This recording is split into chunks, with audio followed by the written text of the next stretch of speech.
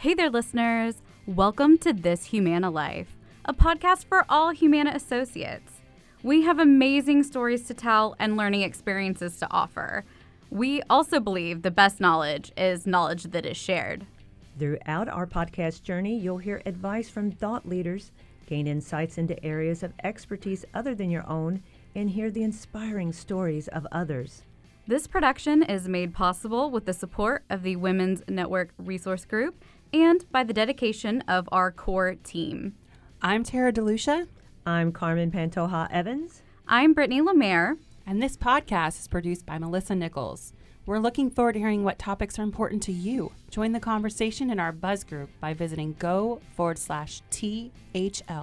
Also, make sure to text the acronym THL to 239-355 to have new episodes sent straight to your mobile Thursday morning.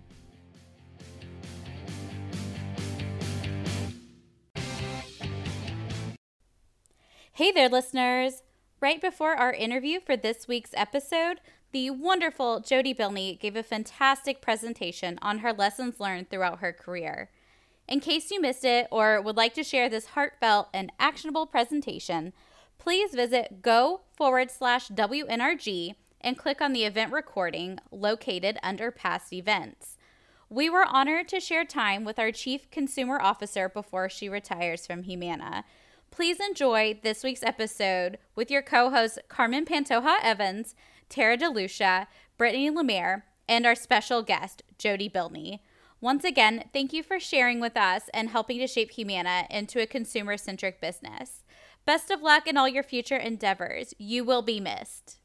Building off the conversation this morning, it was never an intention of mine to be a C-suite executive at some Fortune 50 company. That was never held out as a goal.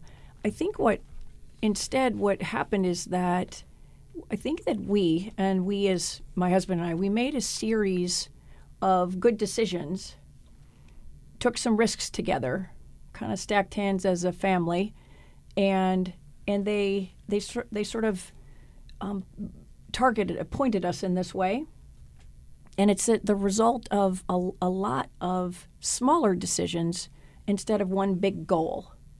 And so I think what the effect of that has been ultimately is just how appreciative and grateful for all of the steps along the way.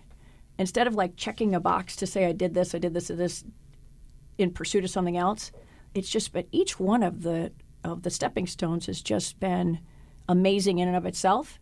And the fact that they've accumulated into a senior level position inside an important company, it's just sort of cool. It's just sort of cool that it turned out that way. I'm not smart enough to have had a grand plan like that, but I've just had a great partner and we've made a lot of good decisions together. That's awesome. It's really cool. You were just part of the speaker series with the Women's Network Resource Group and had a fantastic content in your presentation. Thank you. And I was virtual at another building here in Louisville with about 4 other teammates. And there was so much conversation going on, even because everything you were saying was resonating with them. And so much so, I almost had to shush them because the next point was just as important. I wanted to hear. So just know that at least even in the virtual world that I was in at that moment, that it resonated completely. Right, and there was another presentation you'd done, and you had said there is no long term without a short term. So I kind of think that's just bringing that back again, that it's important to see that in, but realize you have the short term wins and the short term things that you have to do to build. Right. I can't take credit for that line solely. That's a great application of it. The first time I heard it was a few years ago, actually from Frank D'Amelio on our board. And Frank is a CFO, so Chief Financial Officer. So for Pfizer, big company, he's a very accomplished guy. The context that he said it in was, listen, you guys, I like your long-term plan, but if you don't hit your numbers in the short term, we don't get to invest in this long-term idea. So his comment to us was about balancing accomplishing short-term goals so that you have you get to live another day to accomplish your longer term ones. I have actually expanded the use of that notion about short term and long term to about ensuring, as we had talked about before too, about making a series of good short term decisions that lead you to your long term, and not be so fixated on the long term that you lose sight of or appreciation for the moment that you're in. And so that's been a sort of a useful, a useful sentiment, almost slogan-like phrase for me to keep track of and pull out every once in a while. Well, I would love if you would take some time to introduce yourself and your career snapshot along the way. For our listeners, maybe didn't get to hear your presentation earlier. One of our goals of this podcast is just to learn from other women and their journey and what they've done, and hopefully help one another along the way. So we'd love to hear more about your career journey. Sure, I'll be happy to do that.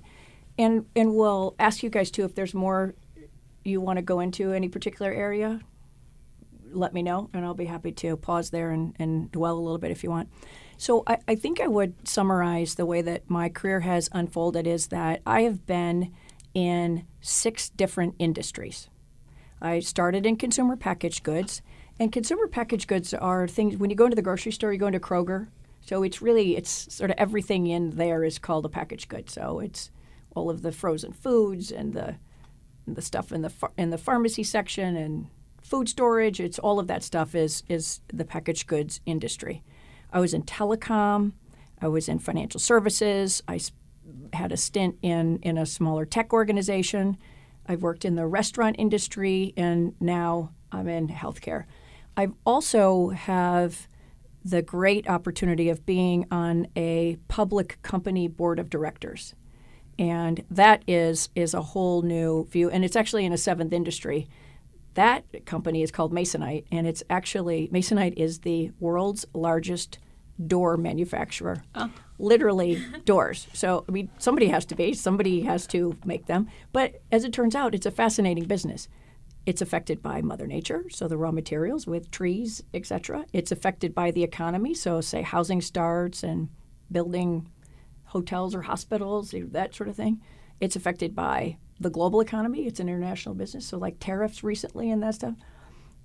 It's actually incredibly interesting. And by the way, in the manufacturing facilities, there's robotics, and I mean, doors are big and heavy. And anyway, any business can be, even the most mundane product that you may not think about, the business behind them, I think, is fascinating. And my level of professional curiosity and moving across those industries and finding elements of them that I can find interesting and dig into, and then help turn into a business advantage has been part of what I've been up to, and what I've gotten good at over time is understanding, in particular, the consumer, and then because the consumer is always the source to unlock the growth and unlock the potential of a company. And if you can get inside how consumers make decisions, who makes the decision, how they make the decision, who influences the decision, when do they make that decision, and you can intercept that and can influence them to the benefit of your business and to the consumer as well, then you're onto something. And so that's what I've been focused on for a long time. Now inside Humana, I've had a team that's called the Consumer Group. We were formed when I got here in 2013, so a new team. And I report to Bruce Broussard, the CEO. And we have got deep expertise in marketing, so acquisition marketing, and then engagement marketing, so helping people engage in their health once they're a member, so bringing people on board, and then once they're here, engaging them in their health. In brand building, helping define what the meaning of Humana is in the marketplace. When someone says Humana, they instantly have a sense for and know what we do and what kind of company we are. In experience design, consumer experience design. So what when you sign up with us, what happens, in what order, with whom, with what sort of stimulus and guidance. We run the digital channel, so humana.com, and all of the apps associated with that. corporate communications, the Go 365 wellness business. So a wide variety of things that are in the consumer group. The thing that threads all of them together, and the reason that we have been a team for the last 7 years, is because in order to do our jobs, we have to obsess about the consumer. We have to obsess about what it is that makes them tick, what it is that makes them behave the way that they do and make the decisions that they do. And once we do that, and then we can help influence the products that we design, the experiences that we help facilitate as a company, the brand that we want to be known as and for in the communities that we serve. It's that consumer orientation that binds this group across a number of areas of expertise. And then, I mean, beyond all of that incredible work, you have the power to influence. I mean, how many associates do we have now? 55,000? The power to influence 55,000 people to put the consumer at the center of every single interaction they have. To the point where, and I joked earlier, like people are texting me, Jody's so great, I'm such a fangirl. And, you know, we say that lovingly, but we're all obsessed with the consumer because you've brought attention to that, and we're all passionate about it. I mean, that's incredible. What a legacy to leave. And it's just very powerful. Yeah, and it's clearly not just me, because I've got a team of wonderful people that feel as passionately as I do about this. But it's a bit of a journey too for us, because I will tell you that not everyone's always felt like what you just described. When I got here several years ago, part of Bruce's vision with this, let me even back up a little bit there. I worked for a number of CEOs across a number of industries, and CEOs are very special people. I mean, there's a reason they're the CEO. There is something that makes them. They're all smart, of course, but there's something that makes them distinct. There's something that they're particularly good at. What in my view, what distinguishes Bruce is that he is a brilliant strategist. He's one of the CEOs that sees around corners. He sees where things are headed. He sees things that aren't in plain sight. He knows they're there and can help us then get ready for the eventuality of. And he's almost always exactly right. When he hired me, when he became CEO in 2012, he was observing the increased role that the consumer had on businesses, and looked around our company and said, we're not talking about the consumer. We're not talking about their experience with us. We're not talking about how they feel whether they like being a member of ours. We're not having any dialogues with consumers, and they're playing an increasingly important role in commerce. So we need to change what we're talking about, what we're considering, what sort of input we're using to make our decisions. So it's with that instinct and that insight that he brought me in, even though I knew nothing about healthcare other than as a user of the healthcare ecosystem at some point over time. But what I did understand was how to bring the consumer into a company. Because if you think about what insurance companies like policies, procedures, predictability. We like math. Regulation. Exactly. That sort of structure. When you realize, however, that it's the consumer who's in charge, then it's chaos. I mean, consumers are really, really human, and so you can't predict that, and you can't create policies that everyone is going to fall in line with and expect them to be pleased with us. I mean, the consumers today want everything to work like Amazon. They want everything to be. They want it when they want it. Yeah, they want it. They want it to be fast. They want it to be personal. They want it to be cheap. They want it easy. They want it to be easy, and they want the companies to know them, so that their interactions can be personalized. And so we were behaving, several years ago, where we were running our company in very much in a siloed fashion. We would have a retail experience and a pharmacy experience and another, and very, very sort of siloed. When consumers were experiencing us longitudinally, they were experiencing us horizontally. We were running the company vertically. So what we've been up to over the last 7 years is reorienting how we think about the business and then literally how we run it, how we architect and how we run the business. Once you realize that and you understand what the experience is and you design that consumers want and then you design that experience, then there's technology that has to be put in place. Then there's data that comes above that. Then there's the experience that's designed. So there's been a very methodical but I think with the proper urgency but because it takes, we're a big company and we have to fly this plane as we're changing it out. And there's a lot of things that have been in motion, but that we've been very intentionally making those adjustments so that we can experience our company and understand our company in the same way that a consumer does, and the same way that a member does, and frankly, as a physician does, or a clinician or a care team of any sort. So that's the perspective that we've been trying to build into the company in a way that is sustained. This isn't a project that gets done. This is how the world works. It's how our company needs to run, and it's how we will be going forward by being informed by the consumer. If you don't meet their expectations, they'll go elsewhere. There's this thing there's a saying, I don't know if you guys have heard this before, but I love it. It is that if you think you don't like change, you're going to like irrelevance a whole lot less. Right? So you got to keep up with what consumer expectations are and make sure it's our obligation to change to meet their needs rather than requiring them to change to meet our way of doing business. They won't. They're going to go someplace that meets their needs. Mm-hmm. So how close are we? Are we there? So let's see how to answer that question. So we are.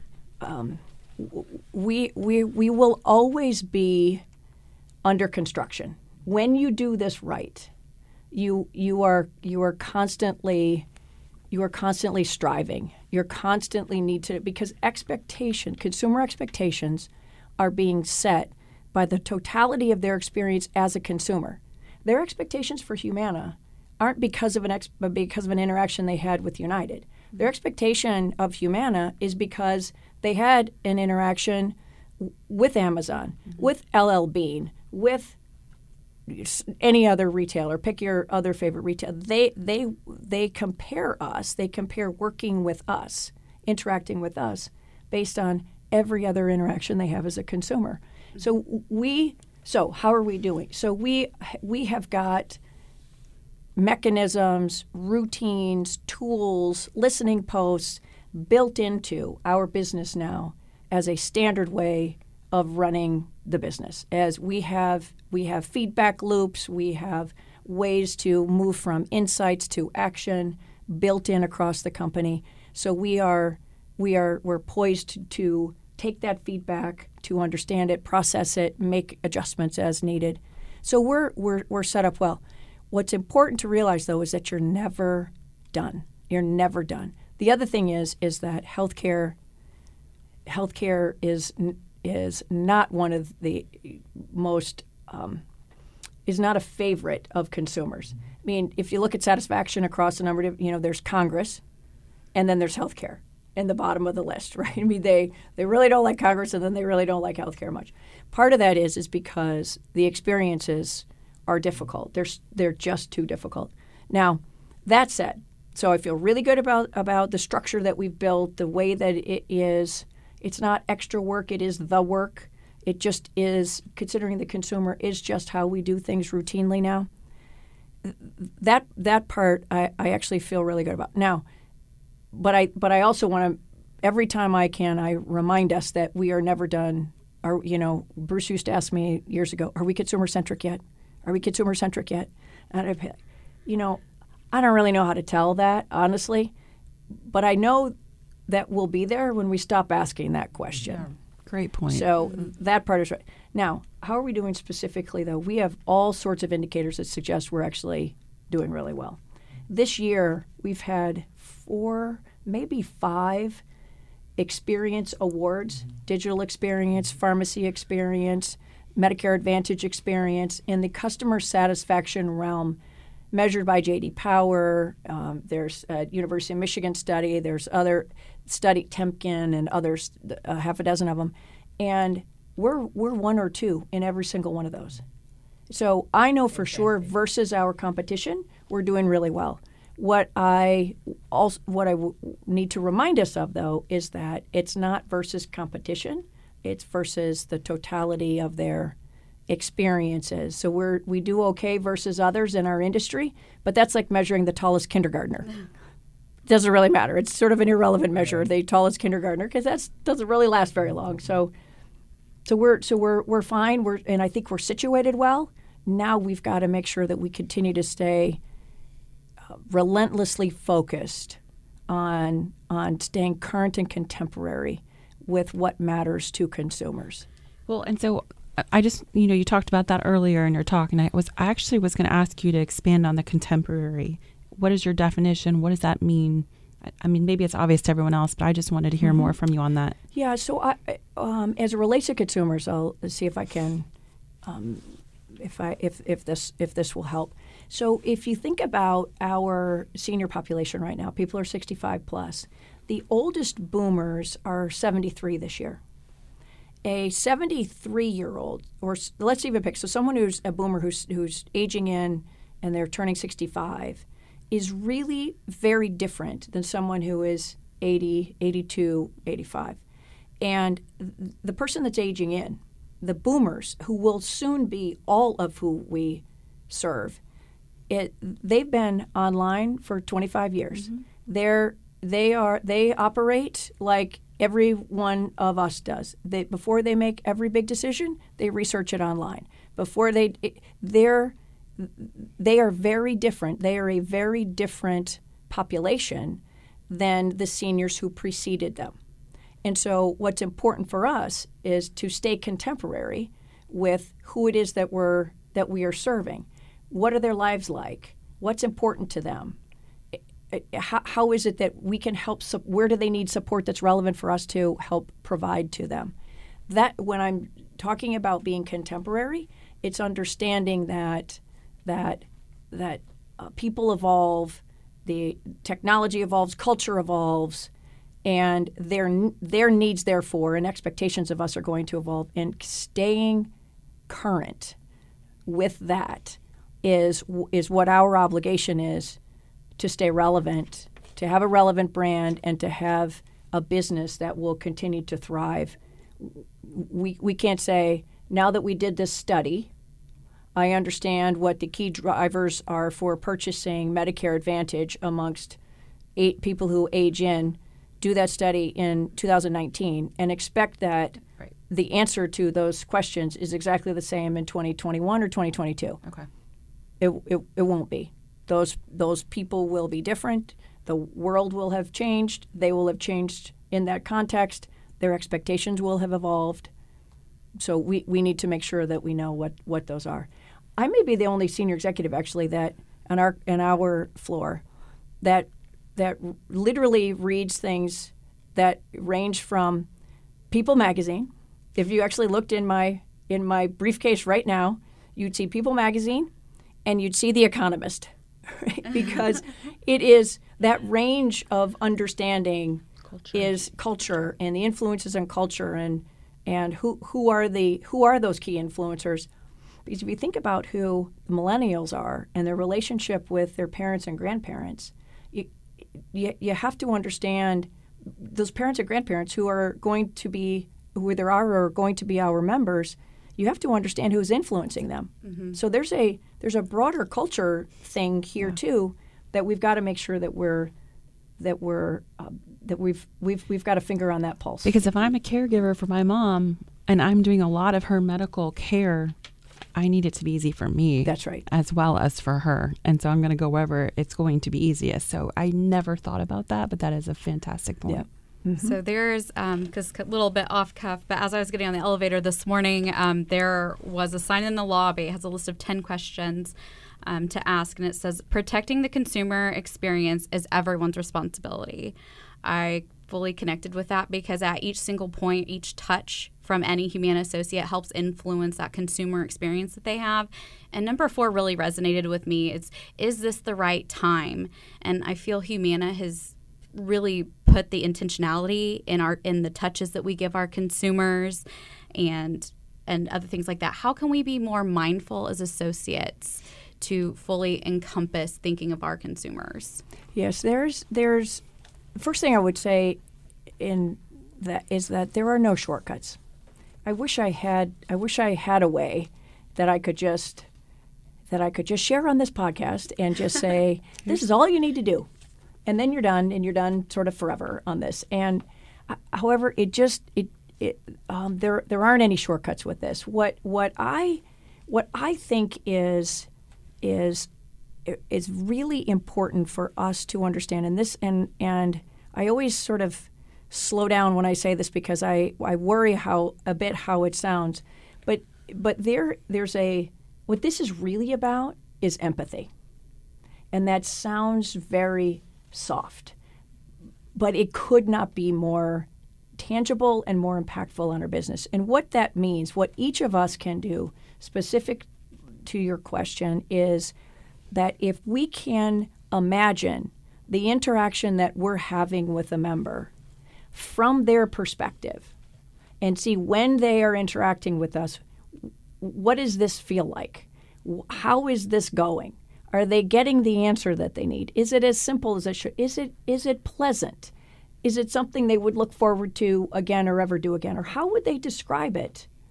How will they describe it to their friend or spouse or partner that they see later in the day? How did it go? What will they say about? And if each of us thinks about the interaction from their perspective, and then thinks about then how are they going to describe that to somebody else?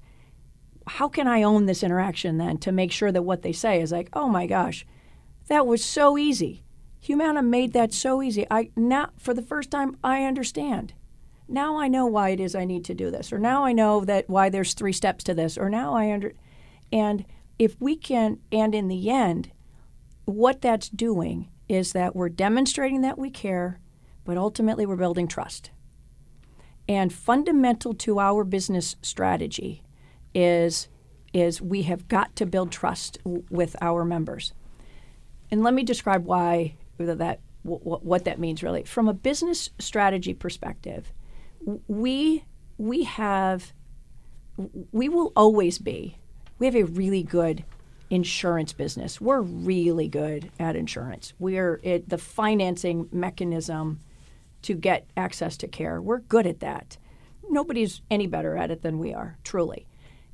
How we are going to differentiate ourselves and what's fundamental and core to our strategy going forward is differentiated care, a differentiated care model that is fundamentally built for seniors, and particularly seniors with chronic conditions. And we've got our 5 areas of influence that we know that matter a lot for caring for seniors with chronic conditions: the pharmacy, home health, behavioral health, primary care, and social determinants. Those 5 areas are what we are building out to ensure that we can meet the needs of seniors with chronic conditions.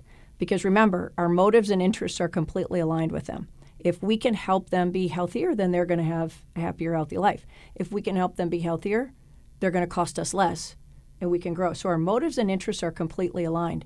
In order for us to engage them in their health so that they can be healthier, so that they can cost us less, is they have to trust us.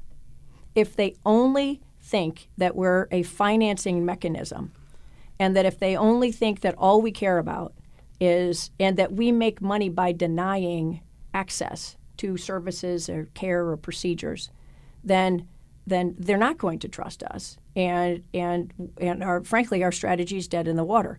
What we need to do is ensure that they know that we're very good at what we do, we care deeply about them. That helps then to facilitate the trusting relationship. When they trust us, then we can engage them in more ways around their health. And when we can activate those 5 areas that I just described, they're going to be healthier and they're going to be better off. Yeah. So I had an experience with the trust factor with, I think it Southwest Airlines. And I actually reached out on Twitter, and we were talking about rewards. And so the girl took away, it was a private, I think they call it a DM. Yeah. Mm-hmm. So she said, I'm gonna take this off. I don't have the answer. I will get back to you. And I literally thought, right, sure, thanks, And sure as heck, she followed right back up about 5 days later. She had an answer. I explored a little more with her. It was from point A to point B that she was with me the whole time until I got what I needed. And in that moment, I thought, man, I trust this company. Mm-hmm. And it was because you were with me from the beginning to the end. And I think about the opportunity we have as a company to hold the member's hand from that first interaction until they have what they need. And I think there's an opportunity there for us to do better, to build that trust just in that consistency, and maybe not even getting the answer in the moment, but being able to follow back up and get you what you need as the consumer. I think Humana at Home does a good job of that because we have that relationship with them to build the trust. I may not have the answer on this interaction, but you can trust that I'm going to come back and get you what you need. So I was keep thinking about that Southwest interaction and how we can do more, we can do better. I think it's just like you said, you were acknowledged. Yes. They knew you were there. Yes. I'm at Twitter with Humana. Mm-hmm. I get their feed, and when a member has a question or has a strong statement, Humana will respond, and they'll say, please, DM me, and let's talk.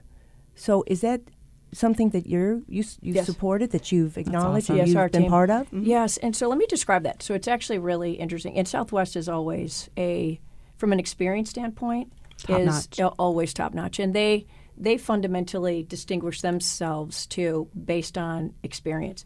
Because, frankly, getting on a plane and going from point A to point B, everybody literally sort of does the exact same thing, but they make the experience different. And they make you feel different as you are a passenger, and you become more committed and advocate for the brand, like you just did, by the way, for however many people are listening. Then that's just another coin in their equity bank. So for us, we have a really interesting circumstance on social media.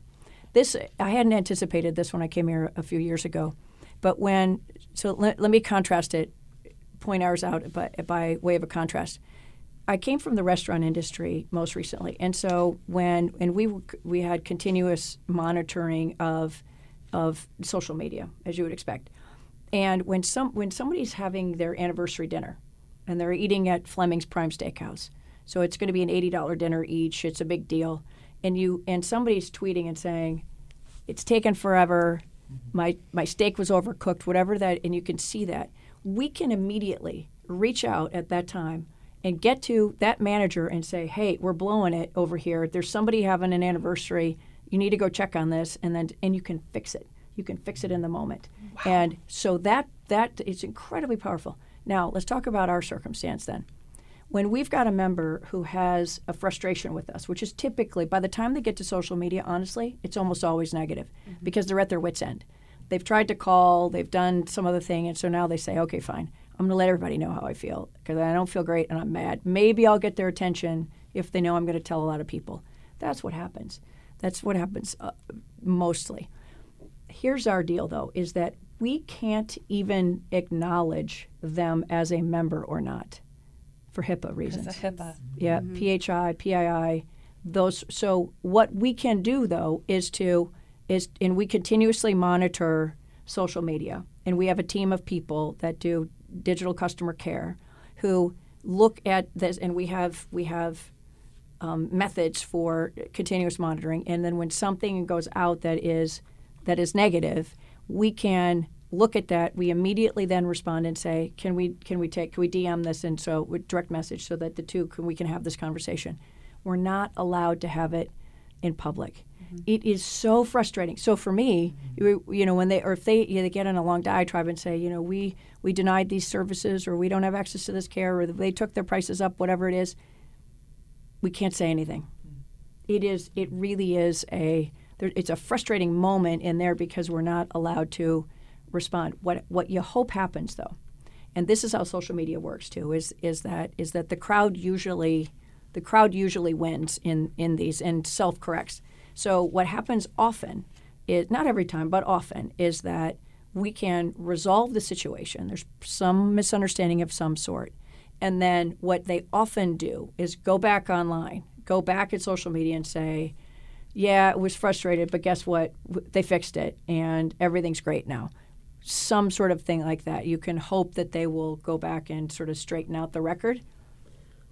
But this is the most, from a social media perspective specifically, this is the most restrictive industry because of how sensitive the information is. As it relates, however, as we were talking about this, because what's important about all of this is each of these then individual interactions, whether it's online, either online through our online channels, or whether it's social media, call centers, or in person, because we have market point sales reps, we have other representatives who are live and in the field. Each of those interactions is we're either adding to the brand equity or we're detracting from the brand equity and what it means. And we each need to understand and own that it's not the marketing department that builds this brand. It's every one of us in every interaction and every decision that we make that sets up the interactions that's actually building this brand. The brand is built through the experiences. Now, marketing, I don't want to, diminish marketing fully. Clearly, I have a soft spot for that particular function and expertise. But it just, what marketing does is marketing sets makes the promise, and then the business, all of us, has to deliver it, right? And so those things have to be in sync, and we have to do that in a really interesting, compelling way, clear and compelling way from a marketing perspective, so that it breaks through. So we set those expectations, and then the rest of the business kicks in, and we deliver against those expectations. I think that's what would be hard about going to another industry, because I've thought about, for my own career advancement, I'm like, maybe I should move to another career or another type of industry just to gain expertise. But I am so committed to the purpose of what we are doing at this company, and it's hard to even get away from Humana. I'm passionate about. We all are. You talk to almost anybody in this company. We are passionate about the consumer.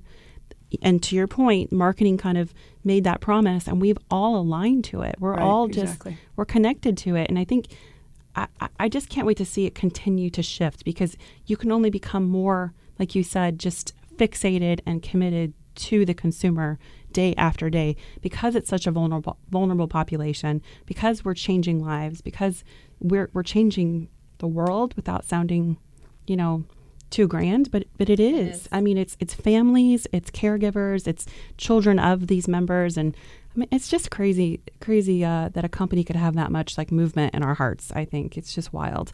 But again, a lot of that comes from what you've brought. It was always there. You just helped us all kind of zone in on what was most important. We're all looking at the same thing now. I think so, and I appreciate you're giving me a whole bunch of credit. That's generous of you. The business strategy is really smart, and it calls for this sort of commitment to the consumer. Strategies are hard to make, but once you make them, it's easy to put them on a shelf and say, okay, we went through our planning process, we created a strategy, it's got a 3 or 5 year time horizon, that sort of thing. What I am most, I think, sort of just inspired by with what we have done is not only have we developed a great strategy that people from inside and outside our company understand. Wall Street's clearly thrilled by it. And a few years ago, our stock was under $100, and now it's whatever it is, $300. So that's evidence of understanding and enthusiasm externally for what it is that we're trying to do on behalf of our members. Internally, when you got a 92% engagement rate for our so you can't deliver our business strategy if we're not committed, aligned, passionate associates behind the strategy. So it's all intertwined. The strategy's really smart. You have to be focused on the consumer in order to execute our strategy, because it is the differentiator. The experience, we're competing based on the experience that we're going to be providing. this great, easy financing mechanism of insurance and this clinical care that is built with seniors in mind, and because we understand seniors so well, and we're building then this care platform and these care capabilities that will help them live their best lives. And we do that, and we can't deliver this without associates. So that sort of alignment is really what this is about. And this hasn't just been an exercise, an intellectual or academic exercise, this planning process. We have executed it. We have significant proof of our commitment to the care that we provide. I mean, Kindred is huge evidence of that. Curo also with another huge evidence of this. The commitments and the changes that we've been making in our omni-channel view, so the digital and contact center views, and how we have updated and contemporized and made those interactions so different than they were 5 or 8 years ago. I mean, it's substantially different. So we have definitely put our money and our effort where our mouth is, and behind a very differentiated strategy where the consumer is central to our success. Well, let's talk about the associate a little bit more. I know we're really getting close to time, but you said in regards to the Humana associates in our culture, what changes have you noticed over time? So I would say there are a number of them. What I would say has not changed is what's been constant here is that there is a real pride in working at Humana. We all feel it's great when someone asks you where do you work and you get to answer Humana. Excited. It is cool, isn't it? I mean, there's a thing, especially probably in concentric circles out from Louisville, maybe concentric circles out in places in South Florida, and there's where we're more well known, that people know that we are well-intentioned people that are doing good work, and that we're prideful, and so that part has not changed. What I think has changed is and it's based on an inherent openness that this associate population has, that we recognize that we need to change and evolve, and that we need to keep learning, and that we can't sort of knuckle down and put our heads down and only do sort of dig in insurance and do that. There's actually the opportunity to do good is so much bigger, and it's running on the rails of really, really good insurance business. But when we do that well, it opens up so many more opportunities. And part of what I think that the culture has evolved is that there's a sense of openness and confidence that we can evolve, and we can add on to what it is that we do really well. We can add layers onto that, and can be really very good at that.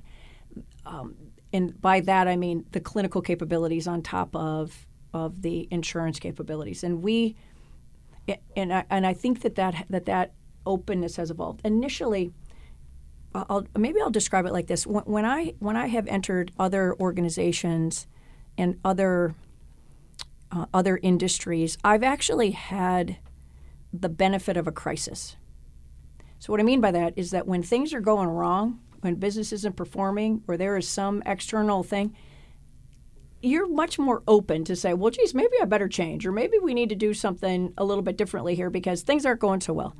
If you think about what we've been doing, is our company has been very successful and I'm knocking on wood, by the way, for an extended number of years here. We had a little hiccup in 2015, but overwhelmingly we're on a really great run. It's really hard to change in the middle of great success.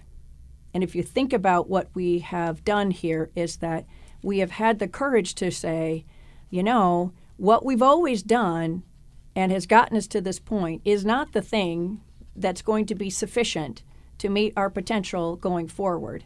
And so what we need to do is we need to go in a whole bunch of places that are uncomfortable. We got to learn some things that we don't know anything about. We got to bring some skills in that we haven't really ever seen before, and we've got to admit that there's some things that we're not great at. So our openness and willingness to do that while we are successful, while things are going well, to me is a characteristic of this organization that has allowed it to change and evolve and seize different opportunities at different times, because it hasn't taken a crisis to get our attention. We've been open enough, self-aware enough to realize that to continue to evolve and grow, then we're going to need to change as an organization, which that really means too is change as individuals. We've got to recognize that there are new skills that we need, there are new ways that we need to work, there are new areas that we need to explore, and that we've been willing and open in doing that. And that's the part from a culture perspective that I think didn't have to happen. I mean, it could have gone another way. We wouldn't be here today having this kind of a conversation if it had. But it is something that I hope that we're that we appreciate about ourselves, and maintain that sort of openness to be uncomfortable, to learn new things. As an adult, it's really hard to, you're used to knowing stuff. You're used to knowing things and making decisions and that kind of. When you're evolving your business and you're taking it to new places, you are by definition exposing yourself and saying, "Boy, this is stuff I just don't know anything about," and here I am, and I feel vulnerable. But then you know enough to dig in and to learn, and then you realize you're capable of it, and then you've just become a very different professional then too. Wow. And I also just wanted to say again, you said this earlier, brand is built by experience, and through our collective work as associates, we're delivering that experience. So I feel it's so powerful to keep thinking about. And we've got about 5 minutes. I want to be very respectful of your time. What's a question on here that you were excited for us to ask you? And we can make sure to ask that now. Yeah, I always love it when people do ask brand questions, because it gives me a chance to say what you just did, right? It gives me a chance to remind us all that we all own this brand. It's not a department that owns this brand. It's the experiences that we provide. And even though all of us aren't touching the consumer every day, and that doesn't matter. We still all have a role in it, because we're either working on the product design or we're working on some aspect of the business that ultimately turns into a touch point of some sort. And so for me, the chance to remind people, all of us, all of the time, that we are the living, breathing evidence of our brand, and that we, with every interaction, are either we're withdrawing or depositing in the brand equity bank, and that is each of us has to make sure that we take that seriously in each of the interactions that we have. And then the other point that I was going to say, whether you asked me or not, was really about the how we all have got to commit to the consumer. We all have got to commit to empathy, which means we are committing to understanding our business through their lens and our interactions through their lens. So if you think about this for a second, though, so when a member is interacting with the healthcare system, something's gone wrong. There's a reason that they're in the emergency room. There's a reason they're in the doctor's office. Something's not right. So they're feeling vulnerable. They may not feel well at all. They could feel overwhelmed. They could physically feel very poorly. They could have pressures from other circumstances in their lives. As we know, our members on average, they're poorer than average. They're sicker than average. They're less health literate than what is good for them or helpful for us. And so there's a lot going on for and with them when they are interacting with the healthcare system and then when they're interacting with us.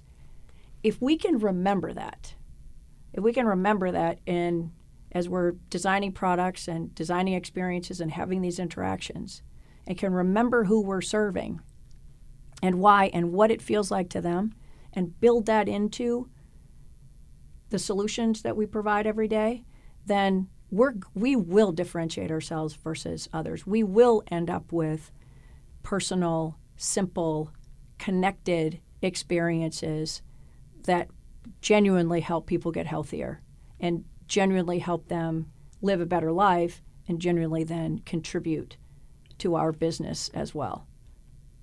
I was going to say that whether you asked me that or not, because that to me is sort of the crux of the issue.